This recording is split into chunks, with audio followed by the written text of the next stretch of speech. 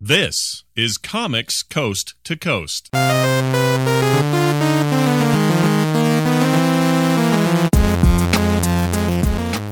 everybody, this is Brian Dunaway, and you're listening to Comics Coast to Coast, episode 332, the Derek Lofman Part 3 interview. Before we talk to Derek, let's invite Joel Duggan of Starcrossed Online and Forge Publishing.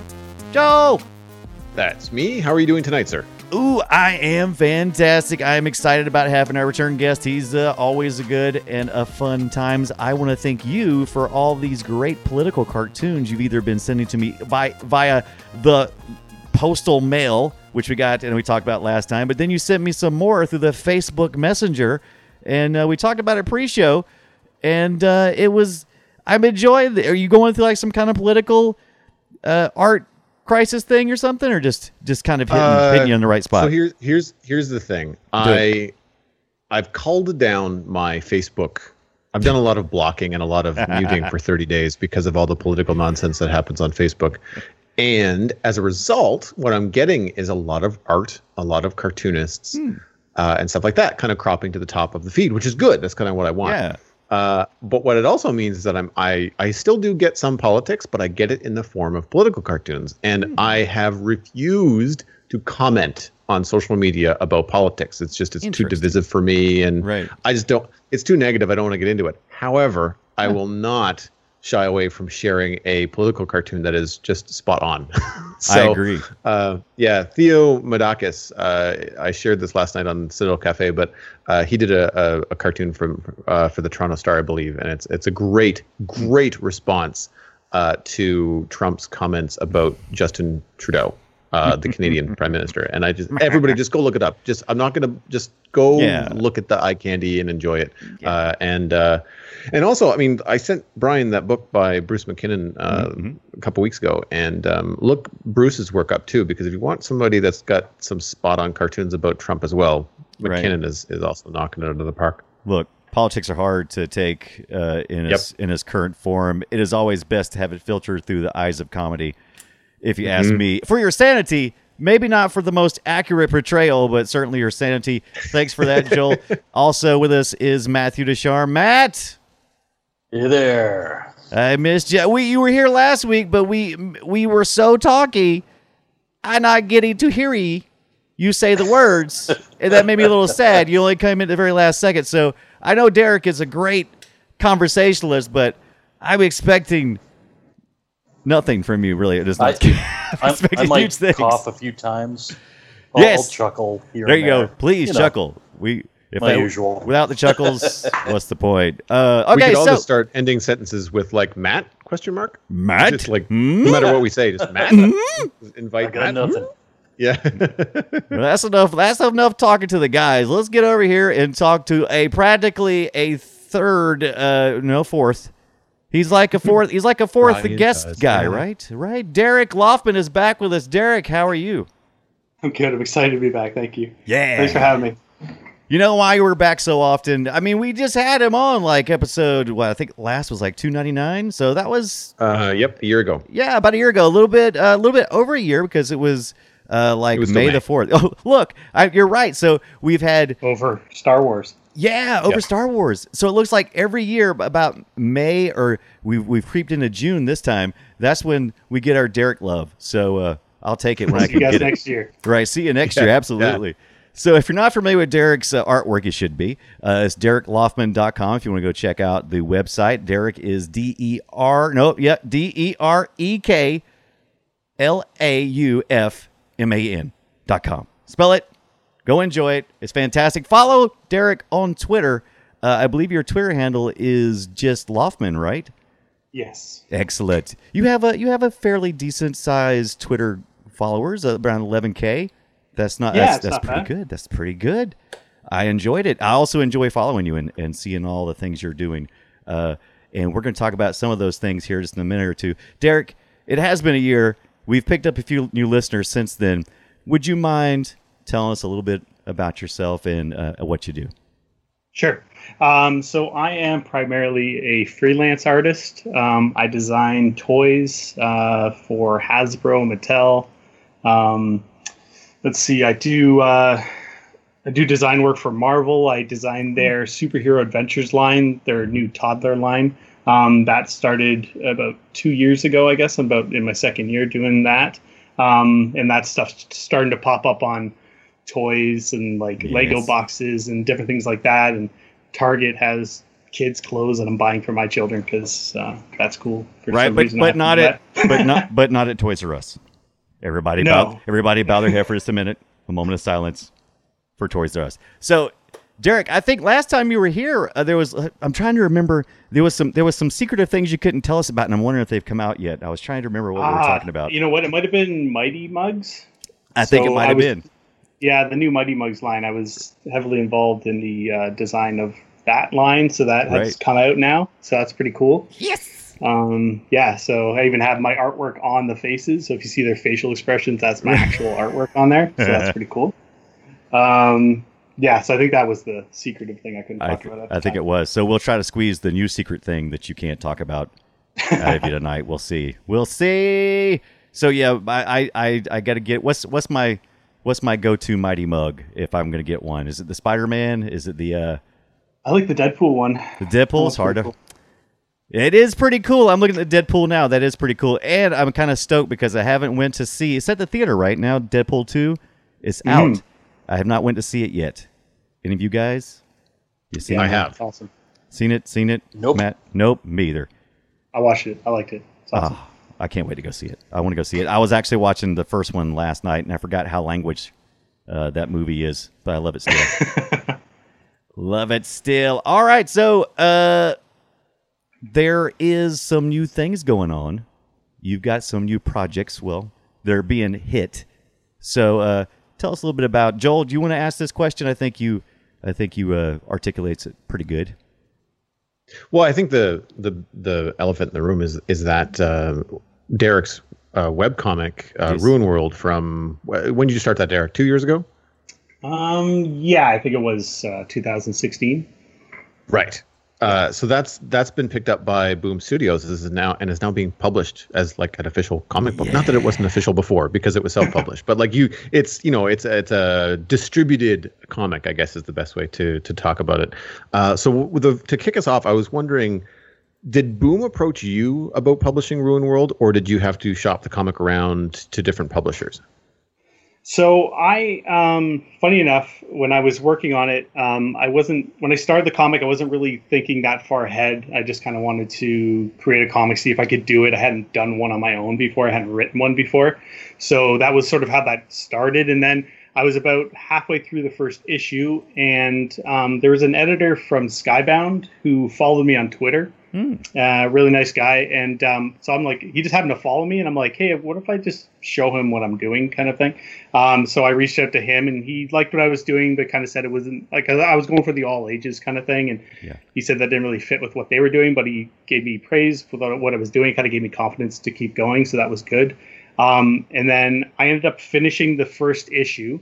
And at this point, so if I backtrack, like in 2016, I had reached out to an editor at Boom just to do cover work, because it was at the time I was just kind of getting into my freelance career and looking to do some covers for comics. And he didn't have anything for me at the time, but sort of gave me some nice compliments, which is always great. And then it was like literally like a year later, I think almost, maybe a little more. And I reached out to him again, and I said, hey, I'm working on this comic. I'm looking for a publisher. Can you point me in the right direction?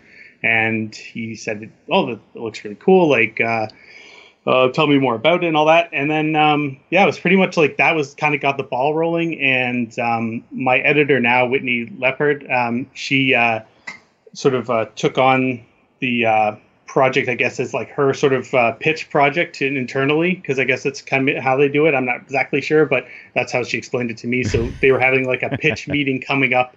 This was like, I think I talked to her like in May, and I think they were going to be pitching in September or something like that. And so I had to wait a little while, and then she pitched it, and it got accepted. And it was pretty much go from there. So, and now I'm following Whitney on Twitter.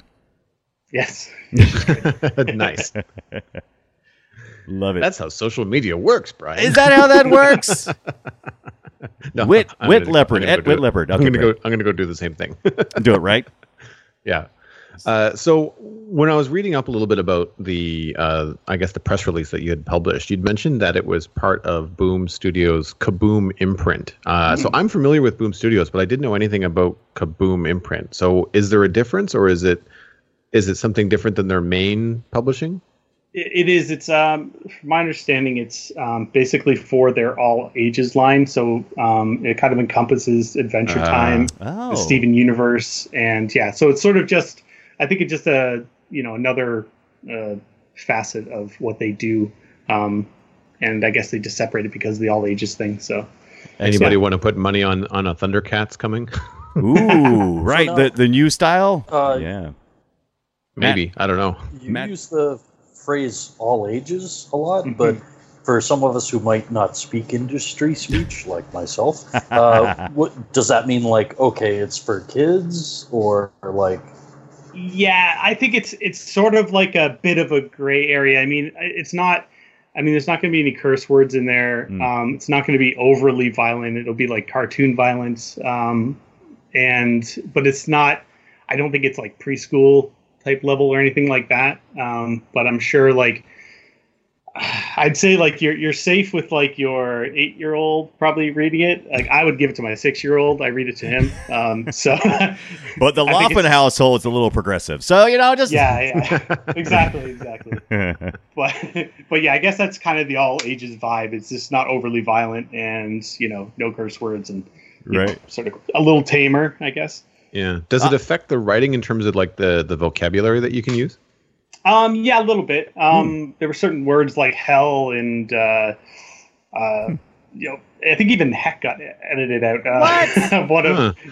Yeah, like, I don't know. I mean, I guess there's, maybe you guys being from the States, like religion maybe being more of a touchy thing in certain areas. They don't want to, they don't want to alienate anybody. Even we can say heck. I mean, hey, I don't know. I mean, gosh darn it. Right. Yeah. Would you have to simplify any words, like as opposed to like words that are like off limits in terms of like religion or profanity and stuff like that? But I'm thinking more along the lines of like stuff that you don't necessarily want an 8-year-old to have to go to the dictionary and look that up because they don't know what it means or they can't pronounce it. Like, did you have to even dumb the storytelling down, or was it just something that kind of flowed naturally? I think the honest answer is, Joel, I'm stupid. I don't use many big words myself, to be honest. Right. So I probably write at that level anyway. I've read the Rune World, and I'm with Derek. It's not that it's simplistic. It's just the language is approachable. It is digestible with any audience. Yeah. It's you don't have to use big words to tell a really good story. I mean, Stephen King does it all the time without using big words, and he can weave quite the story that gets you there without the he does go for the gross out stuff, but yeah, otherwise he's a very plain spoken author that I think is pretty good. And I remember reading Rune World. I already thought it was kind of it fit into that. All ages kind of topic. I read more all ages stuff than you may think. I do have the Adventure Time series that Boom Studios did, and I've been kind of going back through it over the last couple of weeks. And I'm excited to see there's actually a new series, The Beginning of the End or something. It's got some really different art style from what I was seeing. I'm pretty excited about that. Man, Boom Studios, man. They just it is funny how do the stuff. If a story is like initially made for kids, if it's done well enough, like grown-ups can usually enjoy it just as much. Absolutely. Well, the interesting thing is too, like for me, like I did it with adults in mind. I just wrote it at like kind of my level, I guess you could say. So, maybe that's the formula. You just need somebody who's not overly intelligent, and then they'll leave out all the big words. I prefer approachable. I wouldn't say accessible. Yeah. Accessible. That's a good word too. Yeah, I'll start using that. Beating myself down. Right. I think that's the kind of the magic of like Pixar or Disney movies too, right? It's like there's something for adults, there's something for kids. Everybody gets something out of it, which is cool because then if your kid wants to read this comic and you're like, well, as a parent, I should at least be familiar with what they're reading. If you're enjoying it too, then the conversation at the dinner table is like you and your son or daughter just geeking out over Ruin World as opposed to just you pretending, Yes. right? Right. You know, you really pronounce the Ruin World, whereas I kind of almost go into a Rune World when I say it, don't I? I noticed that. Both works. Yeah, but it's more proper to say Ruin World. I also have noticed something odd this The this self coming episode. out. Yeah, it's fun. I don't want Joel to get self-conscious. Joel, don't get self-conscious. I'm just saying the boots and sorries are a little heavier tonight. I think it's because we have Derek, who has a little bit of that twang himself. So that's great. So no, I love it because it's such a comfortable thing, and I don't always get comfortable Joel, and I'm enjoying comfortable Joel. Someday we'll have to do the regional accents episode. Oh my gosh, yeah, just and we'll have to play up our accents. dig in deep. Oh man, Yeah, you don't Matthew, I'm not hearing a Boston accent. Let's hear it. right. Bring it out. Bring it Oh out. yeah, I can go have a beer this weekend. Oh My man, pals go down to the bar. right. Nice. All my Southern impressions are laced with profanity, so I don't know if I could really get. Don't know if I could really get in there without the Too many hex. Too the many profane. hex. Yeah, heck yeah. It's like I could just. Oh, it's a lot of f bombs in this part of the country. But you did something, Derek, this time around. With you have Boom Studios behind you. I noticed that this release it has a trailer, and it's not just some kind of here's a screen grab of the one of the pages and let us slide over top of the comic, and it's actually full motion animated trailer. So how involved were you in the creation process of that? Tell me a little bit about it. Okay, I got really lucky. So Curtis Rio, I believe. Joel, do you know him? I do actually. Yeah, he said to How do say you pronounce hi. his last? How do you pronounce his last name? I would say Ryu would be. Ryu. Oh, Okay. Yeah, Interesting. So French would be my guess. Yeah. right. So Curtis reached out to me because his studio Stellar Boar at the time was looking to do some portfolio pieces, just to kind of like boost up his sort of portfolio. And so he had reached out to me and just said he was a fan of Rune World, and I just had it online at the time. And he asked if he could use the characters and create something. And we kind of talked about maybe a scene he could use from the comic itself that I was working on. And so he picked sort of the scene where Pogo's running out of the keep, and the keep explodes, and big tentacle monster comes and attacks them. So yeah, so and then that was kind of how we started, and it was just going to be a portfolio piece for him, and I didn't really know how I would use that later. And he was just doing it in his spare time over like the course of maybe like a year. And it was just probably he was wrapping it up about 2 months ago, and then we were still finalizing a few details like the final logo design for Rune World and stuff like that. So I said, just hold off. I'll get you the final logo and everything when we get closer to the time when it was going to be released. And yeah, so it just kind of worked out. Like the timing of it was perfect. I gave him the logo like a couple weeks ago, and then he sent me the final draft like just like a couple days ago, and I presented it to Boom, and I said, hey guys, by the way, I happen to have this animated trailer for us. And yeah, they were excited, and we just decided to use it. So the timing just worked out perfectly. That's great. And I That's couldn't great, be happy. yeah. So yeah, I just got really lucky. Well, hint, Boom. They should get Curtis to do more promos for some of their other stuff. If people are interested, you can follow Curtis. He's an artist and animator, obviously, and you can follow him at Curtis Ryu on Instagram, and it's RIOUX is his last name. I tabled next to Curtis at the East Coast Comic Expo 3 years ago, I think. So we were table neighbors, and then he worked in the industry here in Halifax for a while. I think he might be in Newfoundland now. But he was a local animator, and I would see him at all the different shows, just kind of bopping around different events, that sort of thing. But really talented guy. I always, when people, like, I've always thought of him as, like, he's a showrunner in the body of an animator. Like, the guy just has so many ideas. Uh-oh. Do we lose Joel? And Joel's dead. No? I'm still here. Okay, sorry. I think I glitched for a second, and then I lost everybody, and so now I'm back. So it's good. It's good. Oh, just about crap my pants, but it's good. But no, yes. Curtis's work was so much fun. Matt, what'd you say? I'm saying that's a good one to get the listeners to check their setup too. Like, Right. wait a second, Are they something still loose. there? Are they still there? Hello? No. Everybody's My banging on connection stuff. good. What's going on? You just edit that in post.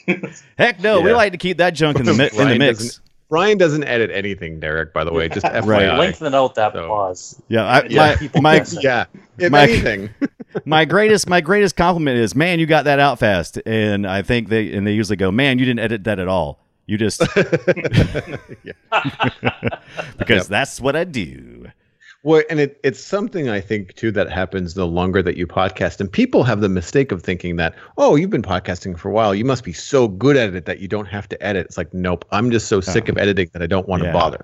I do that with my other shows too. It's like, nope, I completely screwed up the outro for that. It's only the 312th time that I've done it. Screw it. It's going to stay that way. Who cares? Plus this podcast, especially this podcast, is always lend itself to a roundtable discussion, and I like to imagine that our listeners are listening along and actually are yelling at their devices, either in joy or pain about the things we're saying. And I think when you remove those, those breaths and those pauses, I think you lose that. I think you don't feel like you're actually a part of it as much. That's just my opinion.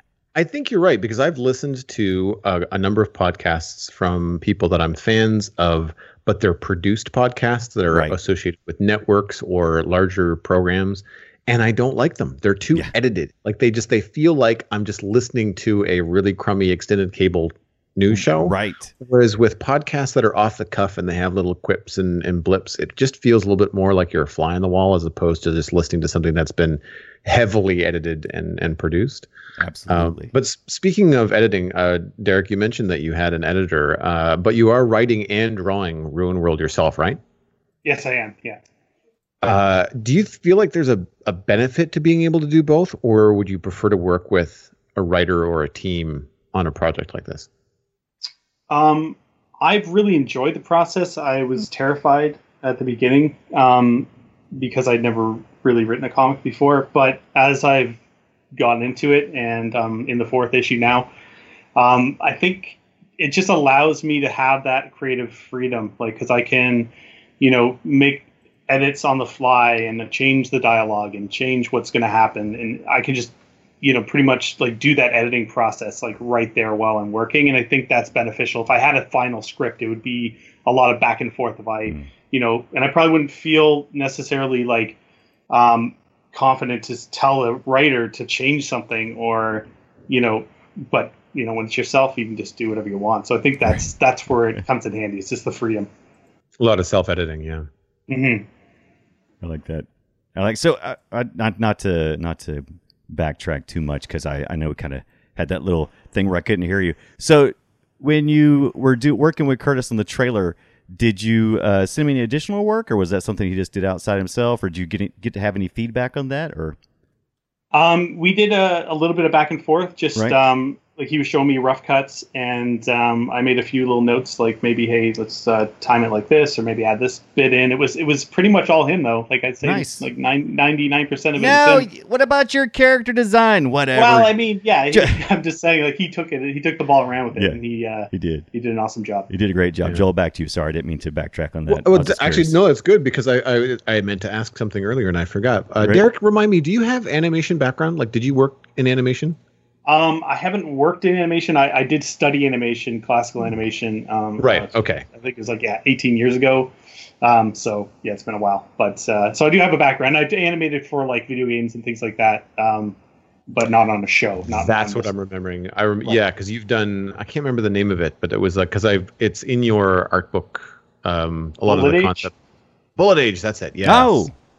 Yes. Yeah, so stuff like that. I just, because I knew there was animation somewhere, but funny enough, that game, like, it's actually apparently going to be coming out, and I don't know if you want to talk about it on this podcast, but maybe I do. I want to talk about it. Yeah, no, absolutely. Okay, so the game was kind of dead in the water. Our company Halfbot was just two of us, me and my friend Melvin, who did the programming side. And it was just financially not working for us. we were getting too stressed out. It was just hard. It was hard to be an indie developer. Oh yeah. That wasn't making any money. And so we sort of had put all this like work into Bullet Age, but it wasn't ready to be released. And but we had to kind of make the hard decision to say, let's just stop. And anyway, our friends at Live Games, we'd sort of met them through channels or whatever when we were indie developers, and they approached us and said, "Hey, what's going on with that game?" Because we had sort of posted some stuff online and we were trying to get hype up for it while we were developing it. So yeah, they just basically said, like, "Are you interested in having us finish it?" And so that was just something we worked out, and they've been doing an awesome job. Like they've been working on it for about 8 months now, and I don't want to say exactly when it's going to come out or how yet, but that's all I can say. I guess that'll be my secret. Right, and if you want, right, keep that for next time. And if you're interested, you can go to artofbulletage.tumblr.com and just see how fantastic and excited you should be about this game. And all the E3 stuff. I'm just so hyped for all the games right now. I can't stand it. Yeah, it's killing me. So Bullet Age, do it. I'm excited. Yeah, I'm excited to see like the work that we did, the hard work we did, like sort of grow and become like what it was meant to be, and having this awesome team kind of come in and pick up the ball and run with it is pretty amazing. So yeah, it's a lot of good luck coming my way. Yeah, I guess, with people helping, and it's like, I don't know. It's pretty awesome. Don't think it luck. It's not luck. It's great talent. Attracts other talent, and you've done so far. You've made some good picks, and so hey, keep moving forward, man. You'll be an empire before you know it. It's a funny idea, but I don't know why it's never crossed my mind. But you see and hear about indie developers, or this game was all made by one person or two people or something like that, and I'm wondering how often you don't hear about it, but putting all that work and all that time into developing what is essentially like a really detailed pitch package for a game, and then instead of trying to just do it all yourself, shopping it around. Does that happen often? Like, I'm not that into the gaming scene to know, but it just, if it did, you'd think it would happen more often. Yeah, I mean, I guess it can. I mean, you could certainly pitch it to like say a Devolver Digital. Yes. They're pretty big with like indie developers and stuff like that, who can help sort of finance or get you over the finish line, because sometimes you get to that point and that's really only like the halfway point, or maybe 40%. There's so much work to actually finishing a game. Like, that's the thing a lot of developers don't quite realize, especially the newer ones, is how much work it is after you get to a point where you're like, hey, I got a game, and it's not really a game yet, like you think it is, but it's not, and there's a whole bunch of other stuff that needs to go into it. So I mean, at that stage though, yeah, certainly you can start to shop it around, but the sort of industry, all the publishers kind of went away, and they're starting to come back a little bit here, like Devolver. But yeah, I think now there's not a lot of publishers out there anymore, so you just sort of have to, maybe somebody. It's a way. Right. Of course, there's always a way, but everybody's self-publishing now, right? I mean, that's what everybody's doing. Yeah. Right. Well, that's the thing. It is easy enough to self-publish nowadays, so I think that's where most people end up going. Well, I'll tell you, Devolver, that's one of my favorites. I'm always watching I go to the Humble Bundle and the Indie Gala and different all these indie distribution places, and I'm always throwing $8-10 at those people and saying, "Here, give me what you got," and I'll throw them. I got like so many keys for stuff. It's and how many of those games do you actually play, Brian? It's freaking ridiculous. It's insane. My Steam library is well over 400, almost 500. Oh my god! I'm almost at 500. I'm almost at 500 games now. Of course, I do a video game podcast as well called The Boop Show on Mondays with Scott Johnson, but I'm also a little bit of a game hoarder. I have problems. Digital hoarder, yeah. I have that. I have that problem with art books. I'm not allowed to buy any more because I haven't read the ones that I have. I like that you're not allowed. So, Joel, is that self-imposed or is that someone? It's self-imposed for budget reasons. The only time I let myself go outside of that is if it's a Kickstarter, and it's like, okay, well, if I don't buy it now, then it's either going to be harder to get later, or for the sake of an extra $5, I can get it signed or something, like get a package, something like that. Right. And then it also isn't twofold. One, I like supporting Kickstarters, especially for art stuff. But then on the flip side, that book won't arrive for another year, give or take. So I have time to finish what I have started before it arrives. Derek, in theory, I say looking at 3 Kickstarter boxes on my coffee table right now. Derek, they all come at once. Derek, what have you banned yourself from? Is it the Mighty Mugs? What do you? Well, you know what it was. It was similar, kind of the competitor.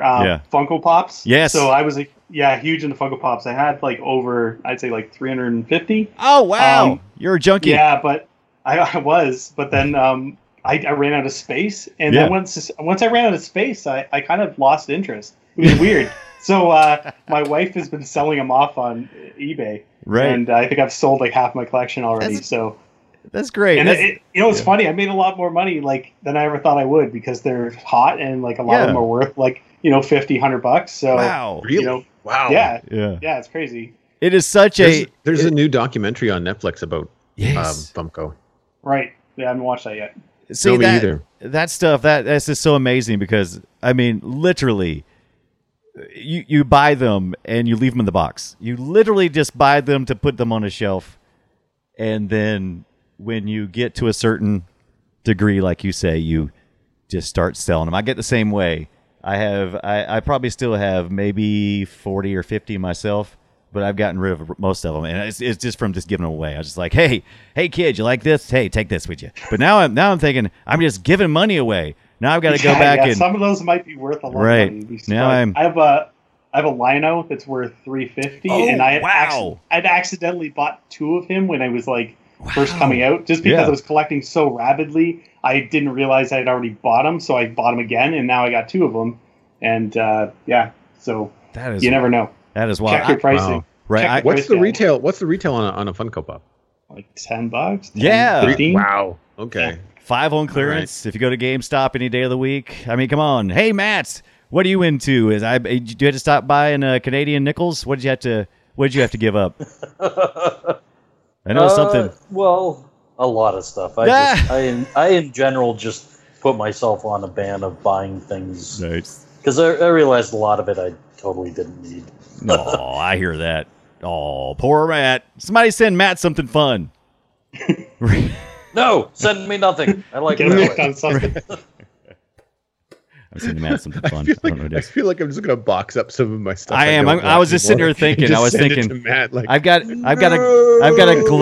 glow in the dark Yoda over here. It's a Funko Pop. I'm thinking that would look good on Matt's shelf of bareness. I can just imagine this all the bareness in Matt's. Nah, don't do it. I'll just keep it then. Fine.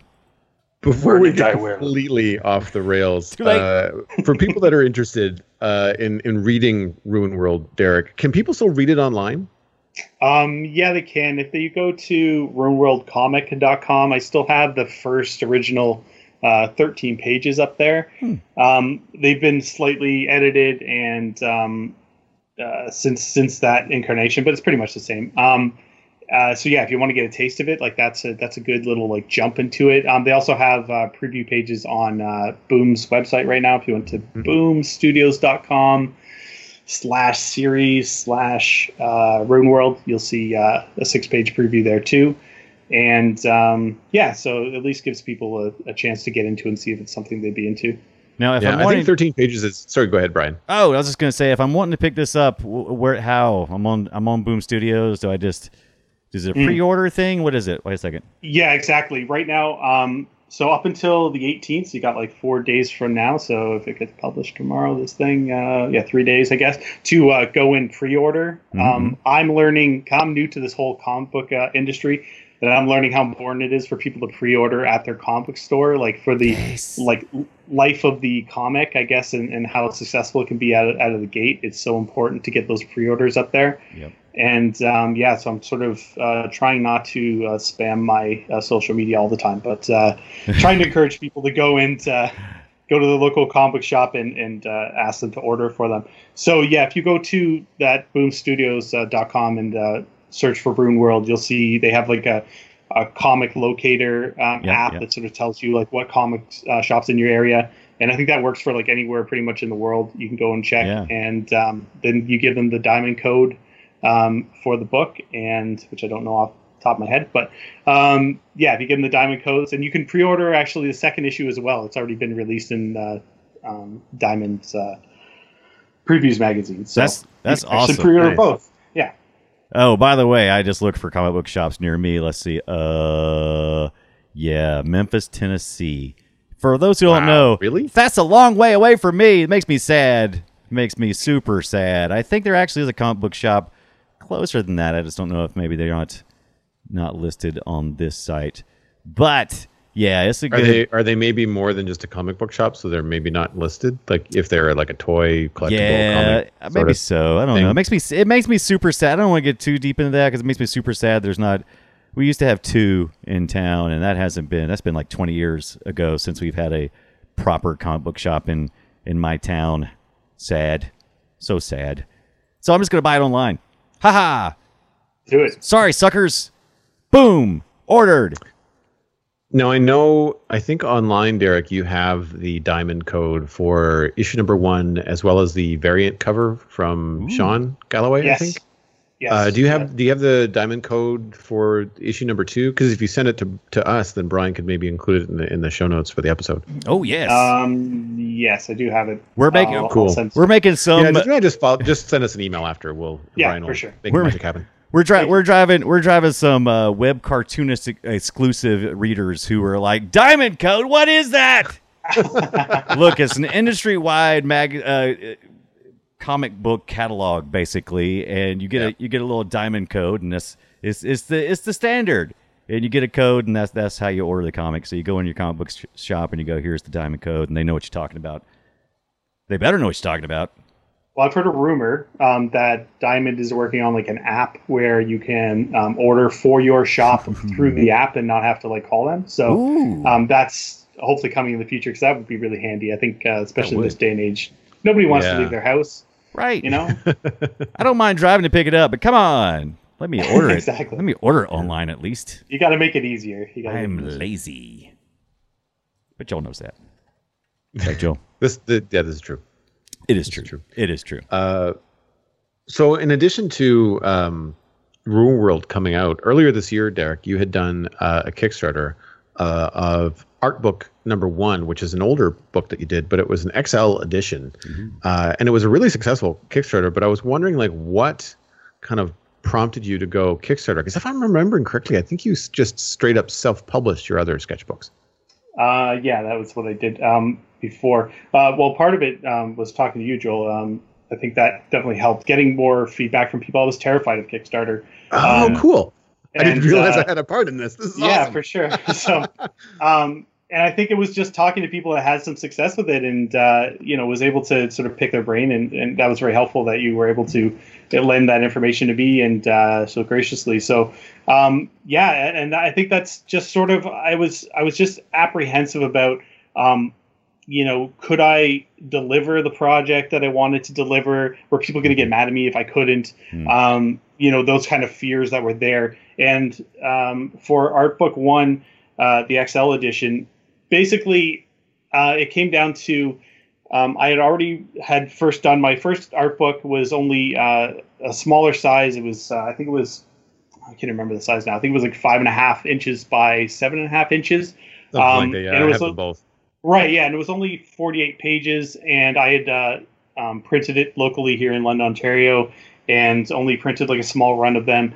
It was my first art book, and I didn't know if anybody was willing to buy my art books or not at the time, and but that was all I could kind of afford, and I was doing it all out of pocket because I was scared to go to Kickstarter.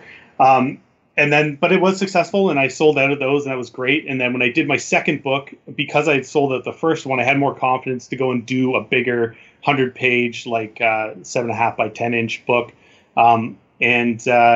That book sold well too. And then I thought, well, I kind of want both my art books to fit nicely on a shelf together and be the same. Like I kind of wanted that first art book to be what I was able to do with my second art book. So I just had this idea, and I was really busy this year this past year with freelance work, and I didn't have a lot of like time to put together like a whole entire new book. So I just thought I could gather like, 52 new pages of content and maybe put it together with the old book and then make the big version I always kind of wish I had for that first book. And I kind of reached out to people online and said, is this something people would be interested in doing? And I had a lot of people that bought the first one saying I would totally support another version, which was awesome. And I didn't get a single person being angry that I like redid the book essentially and beefed it up. And the Kickstarter ended up being really successful. And yeah, it was great sort of experience overall. And I think it helped too. I had the book finished, so those fears of like, could I get it finished or whatever, like that wasn't there because the book was done. It was ready to send to a printer. I just kind of needed the money up front and to know people wanted to buy it. So yeah, it worked out really well. Yeah, it's nice when you can go into a project, especially like your first Kickstarter where it's something that you're adding to a previous book, but so you're not starting from complete scratch, like you had a springboard and then you're able to get in there and have something kind of completed before you go.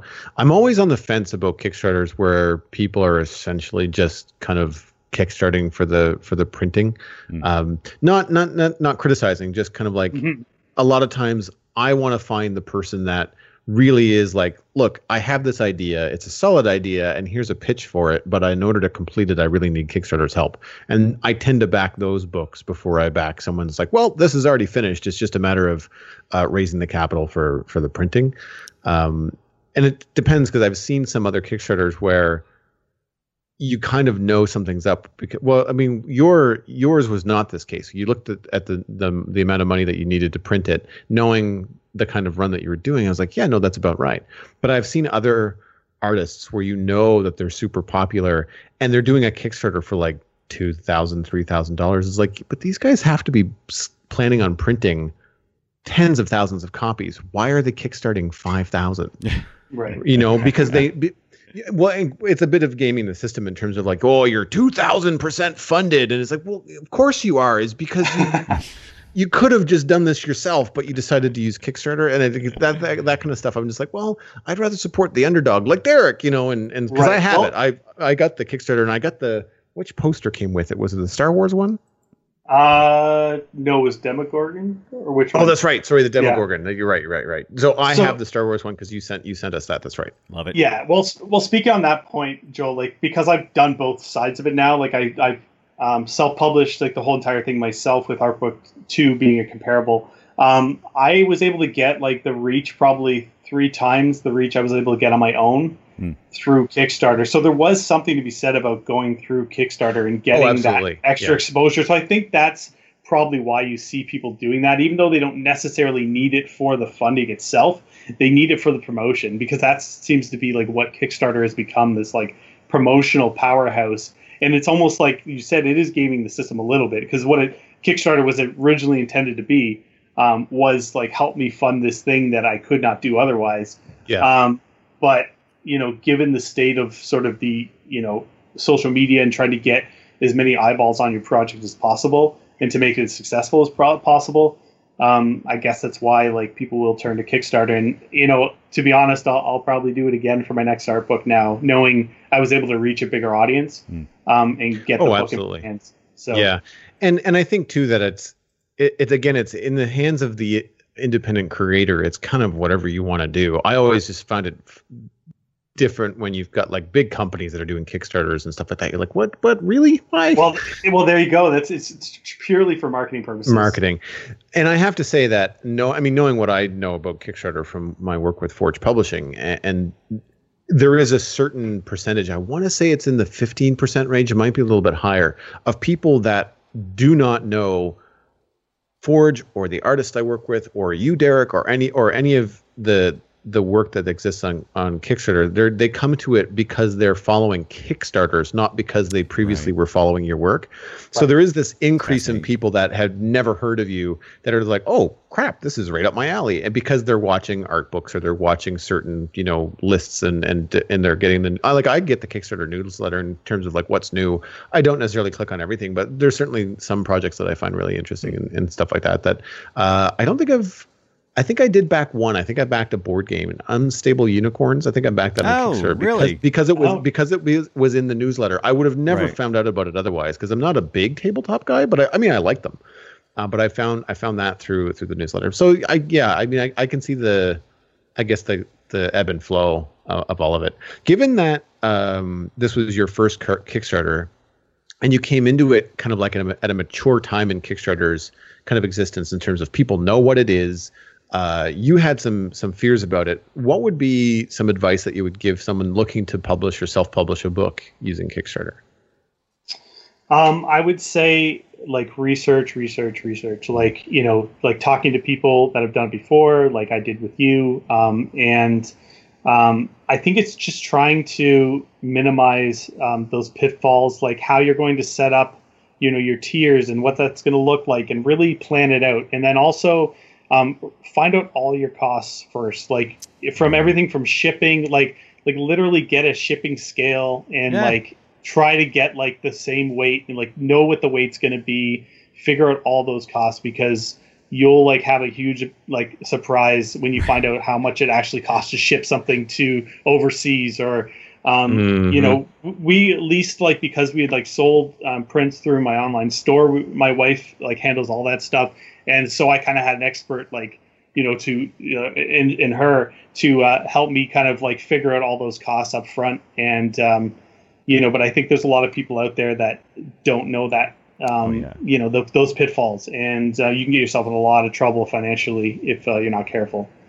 Yeah, absolutely. Especially you and I both being Canadian. For any Canadians out there listening, it is a different ballgame in Canada than in the States when you're trying to ship something. Literally. So yeah, so because it's ridiculous. Like for me to ship a book in the U.S. from a U.S. distributor to a U.S. address, it's like $6 to $8. It's twice that in Canada. It's like minimum 15. Yeah. Because I just sent one out west, and it was like $17 to send a hardcover book to Edmonton, like Banana Town.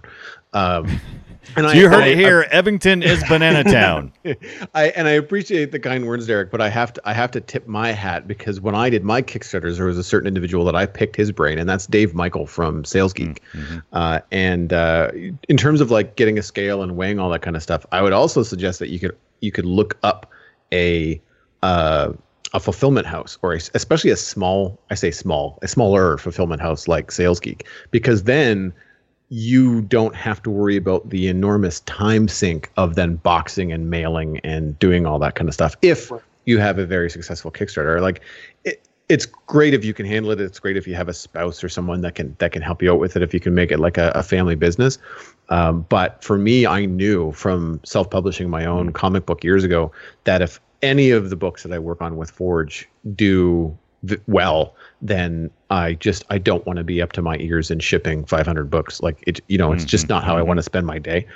And I cannot plug Dave Michael's services at Sales Geek enough, because he's saved my bacon in terms of just the knowledge that he brings in terms of what ships with what and where and what the prices are. And it's phenomenal stuff. And there's a lot of resources out there, I think, that complement Kickstarter. And it's becoming easier and easier, like you said earlier, Derek, for smaller independent artists to really do, I don't want to say big things, but kind of mimic things that are done at scale still at a high quality. Now, sure. I think you said you mentioned you printed it in Canada as well. I did, yeah. I printed out of Montreal. Marquise Printing, I should give them a shout out. They're amazing. Their pricing is competitive. I think they were cheaper than when I got quotes from Print Ninja originally. Oh, really? Yeah. Yeah, and you know, and also being in Canada, it's nice to have something that's Canadian made, and you know, so it's yeah, they've been great to work with, and I did my first printing of Rune World through them as well, so they do comics. And yeah, it's just been a great experience. Nice. Interesting. I haven't looked into any Canadian printers. I've printed in the States before. I've been looking into Chinese printers, but it's one of those things where like the printing is cheaper, but then you have to look at your production calendar, and it literally adds 6 months. Yeah. Well, this is the good thing about Marquise. Like Marquise turnaround was like 3 weeks. Wow. So, that's amazing. Like, So I could have the books like in my hand in 3 weeks, like it was crazy. So have you heard of slow boat from China there, Joel? Because that's a slow boat from China, my friend. That's exactly what those things are. Yeah. Well, I'm not necessarily saying like the one-time shipment. I mean, like, they print the proof, they ship the proof. Right. Even if that's just an airmail thing, that still takes 3 or 4 weeks to get to you. Absolutely. Then if you have to change anything, you have to get another proof. Like, I mean, just in terms of the entire production process. But I do want to pat myself on the back for Kickstarter a little bit, and mainly due to my wife. I think like one of the things I was able to do was actually like deliver ahead of time on my Kickstarter. Yes, because I put out like June for delivery, and but because I didn't know what kind of pitfalls there were going to be, but because we sort of planned well and everything, I was able to get everything out sooner, and I got a lot of people shocked that they're actually getting that is such a great surprise and a good way for me to go, I'm going to do that ride again. Yeah, it's a good lesson too in terms of like if you think like, hey, I think I could deliver this by December. Tell everyone you can deliver it 4 or 5 months later than that. Right. So then when you do deliver, earlier than everybody else thinks, then you're just blowing everybody out of the water. Like it's one of those things where like I think I was listening to a podcast with Will Terry about illustration, and he kind of let it slip. He just kind of let it slip. He's like, I never tell my editor exactly where I am with my work. Like, Skippy. I'm always ahead, but I never let them know I'm ahead. It's like, that is smart. Because expectations, man, that's what life's all about. Yep. And people have some, and you set them out here. You say, nope, further back. Good job. All right. Hey, by the way, Joel, you had talked about David Michael. He is a great friend of the show, friend of mine. Yes. I've ridden many times all the way out to Utah in the same car with him, delivering this stuff to Nerdtacular. You can follow him on Twitter at SalesGeekery. And he'll be glad to talk to you about getting your project off the ground. Hey, Joel, there's one more question. Can I ask it? Can I ask your question? Yeah, go for it. All right. Did we discuss if we can still get our hands on the Art Book 1 XL edition, Derek? And if so, yes, you can. DerekLoftman.com. It's for sale right now. Excellent. I got to pick that up, Matt. I did enjoy hearing your chuckles and your talking to this time. I missed you so much, Matt. But you're here at the end of the show, as always, with your holster full of last question. Give it to us. Yes, indeed. So, what artists are you currently following, Derek, that our listeners really should be following too? Oh my. Let's see. So Sean Galloway, who did my variant cover, I have to give him a shout out. He's amazing. And he was very gracious to do my variant cover for me. It was, it meant a lot.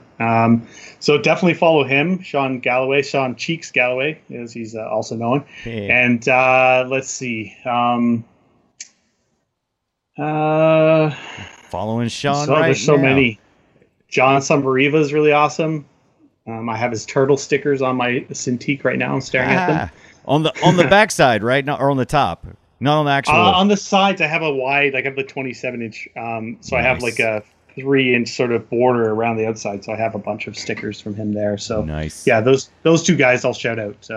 Definitely follow them. But pretty much anybody I follow, I pretty much follow artists. So if you go look at who I'm following, follow those people. That's a good idea. That's what I do. I go and check out artists I like, and I see who they're following, and then I start following those people. I do the same thing. I go down that little. Oh my gosh, I follow so many people on Twitter. Sometimes I gotta stop it. I gotta back off. Don't worry. They always cull the herd by a bunch of morons posting a bunch of stuff that is a bunch of junk, and I go, oh, they also post that. Unfollow. So when I'm purchasing, so I'm on Boom Studios, and I'm just one last plug for this for the Rune World. If you can get to your local comic shop, do try to get it through the local places if you can, because you don't want them to go away. Trust me, I live where they went away, and I have to do this instead. I'm on the Boom Studios website, and I'm looking. Do I want to get the Rune World #1 with your cover, or do I want the Galloway cover, or do I want to just get the whole big giant book for $15.96? Yeah, get both. Get both. That's right. It's on you would say that. Why do you even ask? Typical salesman. Get a couple. You know what? You don't get 2 of each, because then if you come see me at a convention, that's I can true. sign one. All right. And you keep the other one, and just for reading. You know. Boop, and done. Ship my stuff and let it be here. Say tomorrow. Don't say 2 months. I don't buy your timelines anymore, Derek. I'm not buying them anymore. Well, the book will come out July 11th in store. So, yeah, that's right around the corner. That's not bad. That's not bad. So, Derek, give us all the great places that people can visit you on the internet. You pretty much just want to go to DerekLothman.com, and that has everything about me there. Social media, excellent stores, all that stuff. Perfect, Derek. Thank you so much for returning one more time for the third time. It's been fun. I look forward to our next interview next May or June possibly. Hopefully I'll have I wanted to say bullet time, but it's not bullet time. Bullet age. Bullet age. Bullet time's the Matrix. You don't want that. That's and trash. Maybe we'll be talking about the graphic novel for Real World at that time. Yes, please do that. Also, thank you, Joel Duggan of Starcrawl Still Online. I'll see you in May. Well, maybe you might even see me in a couple of weeks because we've got another guest booked. It's not going to be next week. We're currently still trying to fill that spot, but on June 28th, we're going to be talking to Anthony Coffey. That's Coffey. Yes, he's amazing. Yeah, he's really, really fun, and he does sculptures of his work, which I think is really unique. We've not talked to many sculptors on the store. Yeah, so that's AnthonyCoffey.com for his work. So come back and check that out next time. And for me, just my name on social media and .com, all that kind of stuff. It's an easy place to find me. And if you want to hear more about Deadpool, I talked about it last night on the Citadel Cafe with my friend Lou. He loved it. I did not. Oh, interesting. Yeah. So go listen to that. Tell me what you think. Yeah. Now you got my curiosity. Now I got to go find out. Matt, how are you? Yes. Where can we visit you? Best place to see my work is on YouTube.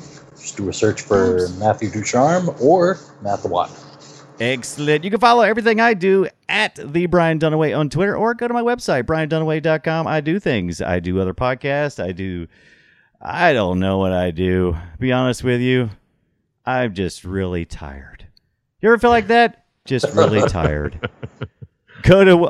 Everything we do is on comicscoasttocoast.com. There's over 331 episodes of goodness all the way back 11 years worth. Back when I was fatter and I sounded more like this when I was on the show because all the fat was pushing my my tongue around. It was not good. That's it. That's all I can think of. Support us on Patreon. We have a patreon.com/comicsc2c. If you have questions or you'd like us to interview an animator, an illustrator, a cartoonist, anybody who really creates something, animation, any type of creative arts, we'll interview them. We'll try to anyway. Guys at comicscoasttocoast.com. That's where you can send the email. That's it. We'll see you guys next week.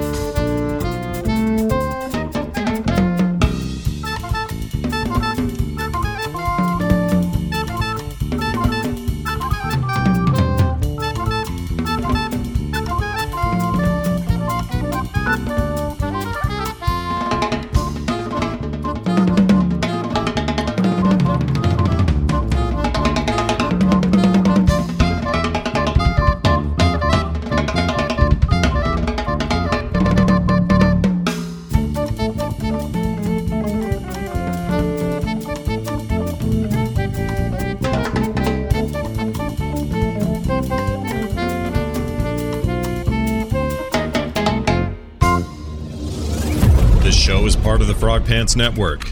Get more at frogpants.com.